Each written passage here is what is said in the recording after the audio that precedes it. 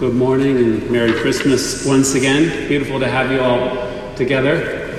My name's Father Mark from Ohio originally, but serving here in New York. I know many of you are regulars, some of you family members who are in town visiting, so it's great to have you all to worship and to pray together. Just 3 words for the homily today: anticipation, arrival, and then going forward. Anticipation. Christmas is all about anticipation up until, second point, the arrival, right? Anticipation. Advent, we've been preparing in anticipation of this morning. The whole first reading is Isaiah, right? How beautiful on the mountain are the feet of him who brings good news, right? We see him coming, the sentinel, right? Who's watching, he talks about, and sees and cries out, he's coming, right? And everybody scrambles to get ready. The anticipation of the coming of God. As I was praying about anticipation, I remembered a time that I broke down in the desert driving from outside LA heading into the mountains, and my car broke down. And it was in the evening. I was actually trying to get to a place to where I was going to spend the night. I was going to get there around 9:30 or 10, I forget. But anyhow, sun was setting, starting to get cold, and I was in a dead spot. My cell wasn't picking up, and I was like, well, hope somebody stops, right? So I stood outside my car in anticipation that someone would stop. And after the first few cars drove by, you're like,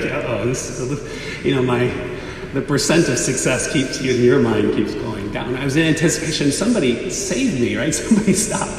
Because I can't fix it myself. I don't even know what's wrong. All I know is it's not working. I was in anticipation, right? It made me think. When we're in those moments when we can't fix it, we're in anticipation of the solution, right? Anytime we have a problem that we can't fix, a health problem, right? A sore tooth, right? Or you have a medical issue, or you have a legal issue, or you have a parenting issue just with some friends who had their first child and they're in the first couple weeks. It's like mom's traveled in to be with him and still been like, hey, I don't know how to get this kid to stop crying, right? You need someone to save you from that situation, and you're in anticipation of his arrival. The arrival, the second reading. Beautiful second reading, very mysterious language, but it's beautiful. When the kindness and generous love of God, our Savior, appeared, right? And in the Hebrews, it says, in times past, God spoke in partial ways, in various ways, to our ancestors through the prophets. We look back in history and all those efforts of humanity to understand God, right? My philosophy of religion course, many of us who went to Catholic colleges, you had to take one, a required class, right? Comparative religions, or philosophy of religion, or history of religions. And sometimes it can be very confusing because in the end, wait a second, everybody has been trying to understand this at all different from all corners of the earth. What's so special about us? Maybe in the end, it's just, that's his opinion, that's his opinion. Who knows, right? And you can actually lose your faith in a comparative religion course, right? Because in the end, you're like, what convinces me? What's unique and the special proposition of Christianity, of Christ, is that men and women have striven to understand themselves and also God all throughout history. Think of the Greeks and the Romans that projected God basically similar to themselves, right? The Jews received the law from God himself that gave order to their people, gave them identity, chose them, right? But in the end, all of us strive to see and to know and to understand God. And we believe only one person, the first person to see the face of God, was Mary on Christmas morning. We believe that baby is God. And all of the scripture readings from today attest to that. And what did Mary realize that first moment she held this baby, that she believed to be God?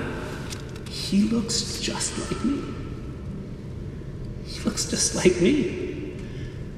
He's not someone I need to be afraid of. In fact, he's the best part of me. Or, what's the best part of me is a reflection of him.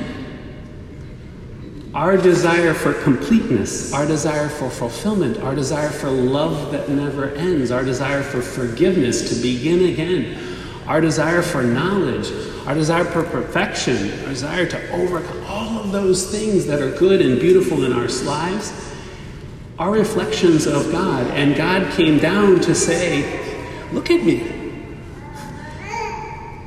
I look just like you because, in fact, you're mine. You came from me. It's the mystery, right? Mary gives birth to someone fully human, but also fully God, the arrival.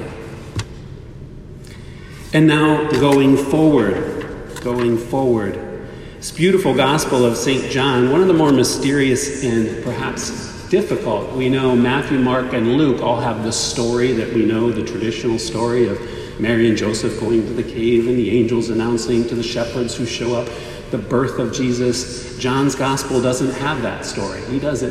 He decides to tell the mysterious kind of intergalactic theological, what's going on in the heavens? What's the real meaning behind the reality that Matthew, Mark, and Luke have said?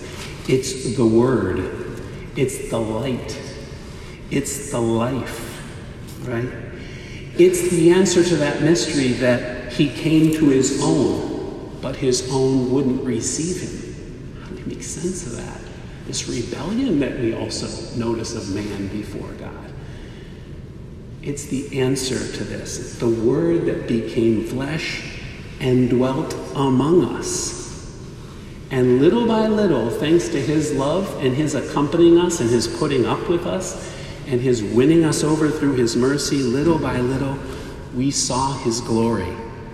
We started to see that's God. That love, that sacrifice, that self-gift, right? And actually the fullness that we've received, everything beautiful that's in our hearts, now we know where it came from. That grace that we received, now we know where it's, God has revealed himself. Man has found God and discovered God in Jesus Christ today on Christmas morning. No one has ever seen God, John says at the end. No one's ever seen him. We've tried. The only Son of God, who's at the Father's side, he's revealed him. He's revealed him. He's come down to us. This is the proposal of Christianity, the proposal of Christ. You want to see me? I'm revealing myself. Come, behold, right? And he comes in such a humble way that we need not be afraid, but embrace, love, cuddle, kiss, embrace, and let his love transform our lives to become more like him. Amen.